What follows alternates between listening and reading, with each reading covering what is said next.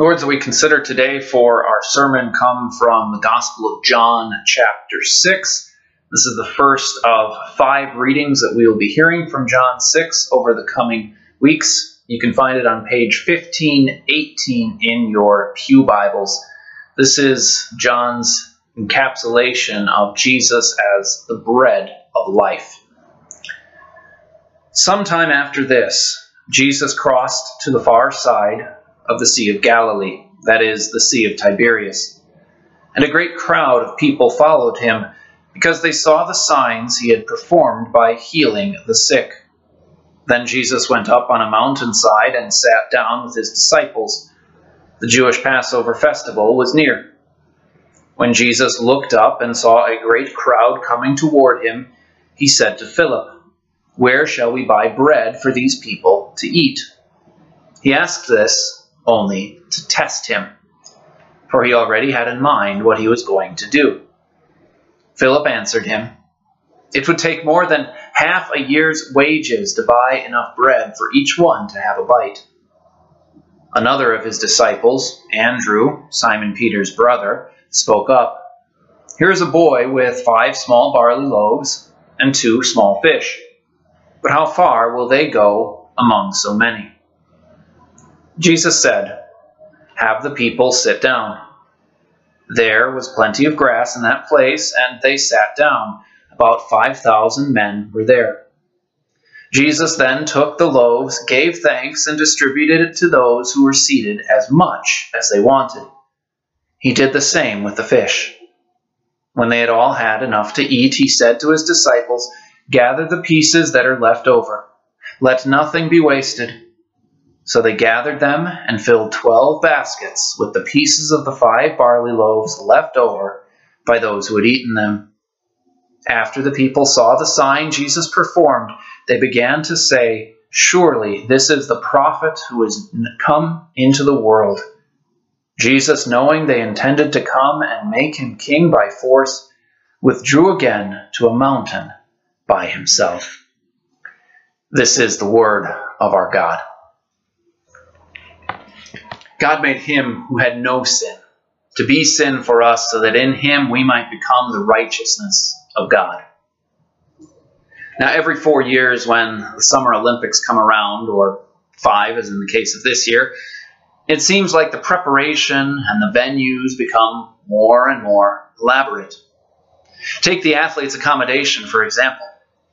70 years ago, athletes were housed in college dorms and other various locations. And they brought their own food.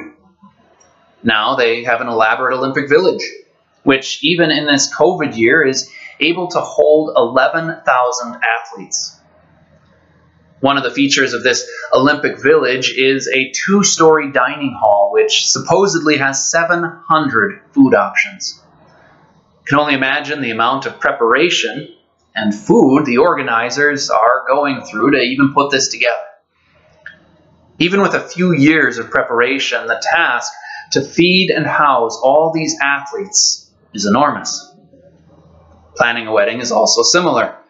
You need to organize the where, the what, and the how to feed all your guests. But imagine if you only had a few hours to plan how to feed upwards of 10,000 people. I think you would say the task would be impossible. But that is exactly the situation that Jesus put his disciples in. There was a large crowd gathering, and he asked one of the disciples, "Where shall we buy the bread for these people to eat?" With such little preparation, you can just imagine the disciples frantically trying to figure out how they could do this, if it was even possible. And it was Andrew who brought forth the little boy with the 5 loaves of bread and 2 fish. But can 5 loaves really feed 5,000 people? As the disciples found out, with man this is impossible, but with God it is more than enough. Now, as I mentioned at the beginning of the reading, the next 5 weekends, the gospel readings come from the same chapter of the Bible, John chapter 6. This may seem like a bit of overkill, but the reason that John 6 was selected for 5 Sundays in a row is First of all, it's a long chapter. And secondly, it's also an important chapter. In John 6, we have Jesus claiming to be the bread of life. Over the next few weeks, we'll take a look at what that exactly means and see the different ways that Jesus is the bread of life.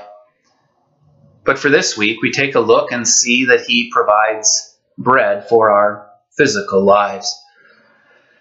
Now, we pick the story of Jesus and his disciples up as they're crossing the Sea of Galilee to get away from some crowds. Now, unfortunately, this didn't end up happening. A great crowd of people followed him because they saw the miraculous signs he had performed on the sick. The crowd followed them to a deserted place, and Jesus had compassion on them. Jesus began to teach them. Even though they came to Jesus uninvited, even though they came because of all the wrong reasons, Jesus still took time to be with them. As the day wore on, more and more people began to gather. Perhaps as they got done with work, or because they heard that Jesus was close by. Jesus took a break in his teaching to ask a question to Philip, a disciple who probably knew the area quite well. Where shall we buy bread for all these people to eat? It wasn't a matter of where are we going to send everybody. It was where are we going to get the food from? Notice what Jesus was doing. He was welcoming this uninvited crowd into his company as his guests. And as a good host, he wanted to provide them with a meal. Philip wondered why Jesus would have picked him, and so he relayed the message to the other disciples, and they racked their brains as to what they could do. They did an approximate head count, calculated the amount of food each would minimally need to eat, and came up with 200 denarius. Or as the NIV translation puts it, over a half year's wages. Even this would not have been enough to fill everyone up, but just give them a bite. Another disciple, Andrew, had another answer. Here's a boy with 5 small barley loaves and 2 small fish, he said. It seemed that Andrew knew the foolishness of his answer when he immediately kind of backs it up and says, but how far will they go among so many? Can 5 loaves feed 5,000? The disciples came up with the answer. With man, it's impossible. And Jesus was asking his disciples to do the impossible. Maybe, had they been given a month to plan and prepare, they might have been able to do it. But they weren't given that time. The only solution they could come up with was to send the people away to the nearby villages and get their own food. After all, it was their own fault in coming out to this barren place with no packed lunch. But a curious thought is, why didn't they ask Jesus to help them? After all, he had turned water into wine. He had healed the sick and the dying. Couldn't he provide a buffet spread for these people? Maybe they thought since Jesus asked them to come up with an answer, it would be cheating to ask him to help them. Because surely he wouldn't ask them to do something they weren't capable of. And yet that's exactly what Jesus did. It says Jesus asked this only to test them. Now think of how many times this scene has played out in your life. We too have been placed in similar situations to the 12 disciples. Maybe not the situation of feeding 5,000 people at a moment's notice, but he does test us in different ways with everything that he puts in our life. Whether it be family difficulties that are escalating, your health or the health of a loved one is failing. Maybe we're walking a tightrope at our job with balancing tasks and still allowing enough time for the family. Maybe God is testing you and not allowing you to get a job at this particular point in time. Or however it comes to the masking or not masking. When is COVID going to finally end? When your retirement savings might take a hit, or when inflation seems to be going through the roof. Oftentimes we think of these situations as God just playing a mean joke on us. And yet, a better way of thinking about them is God is testing us. And how do we handle these tests? Everyone probably handles it in a slightly different way. Some people get overwhelmed by the situation, throw their hands in the air, just give up. Others take the bull by the horns and see it as a challenge to be overcome. And there may be some times where we get through that situation. Health gets better, market bounces back, you do find that job, and thanks be to God for those times. But sometimes these tests also show us how weak and fragile we are, how little control we have, and how much we cannot do. And nowhere is this more clear than in the test God gives us to get to heaven. God says to keep his law perfectly and you'll be deserving of paradise. The test is clear. There are many who work amazingly hard to pass this test. But for each and every one of us, we get knocked down. We fail. Just like we can see our failures in the other areas of our life and the parts of our life that we cannot control. We just give up, give in. Is it possible for us to get through this life, let alone get to heaven on our own? With man, this is impossible. Yet there is a purpose behind each and every test God places before us. And that purpose is to draw us closer to him. Draw us to rely on him. Because when we turn to God, we see that he is the one in control. He is the one that we can rely on. He is the one who not only created the world in 6 days, but he's intimately involved in preserving it. And that includes each and every one of us. We can see how clearly Jesus took care of those 5,000 plus people on the grassy hillside. Jesus said, have the people sit down, and they sat down in groups of about 50 to 100, which would make it easier for the disciples to serve them. John writes there were 5,000 men there, but we hear from the other gospel writers that there were also women and children. So the total number of people who were listening to Jesus and needed to be fed may have been between 10 and 20,000. He took the small barley loaves and 2 small fish, the very simplest of lunches, and proceeded to do a miracle. Can 5 loaves feed 5,000? With God, it is more than enough. Jesus gave thanks for the bread and he distributed it to his disciples, who in turn passed it out to the crowd. And no matter how many times the disciples came back to Jesus, he had more bread and more fish to give them. Not only did everyone in the crowd have a bite to eat, they had more than enough. They had their fill.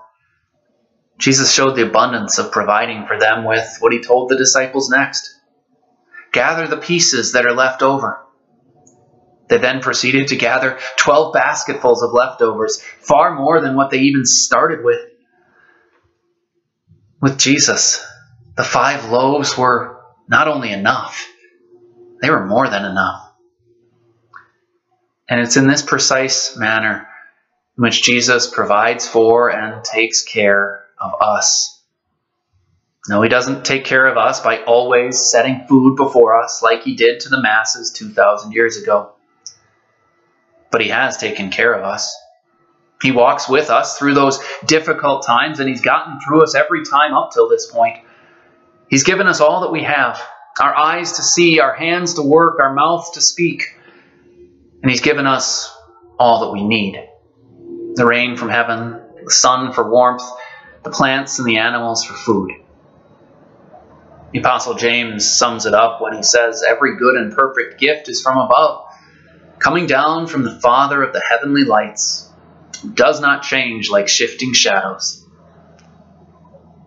And since God doesn't change, the same God who provided food for 5,000 men can and does provide us with everything we need and more. This includes our greatest need, the need for a Savior who kept God's law perfectly He did what was impossible for us to do. And he did it for you and for me. This was the plan he had in mind since the beginning of the world, for he knew that no one could live up to the perfect standard after the fall into sin. He knew that we would try, but he also knew that we needed to come to the realization that we can't save ourselves. We need to have God do it. And do it he did as the payment for sins was met at the cross when Jesus Christ said, "It is finished." Sin was paid for. Now, after this great, perfect gift, anything and everything else is just icing on the cake. Remember how Jesus didn't just provide enough food for the crowd, but the 5 loaves were more than enough.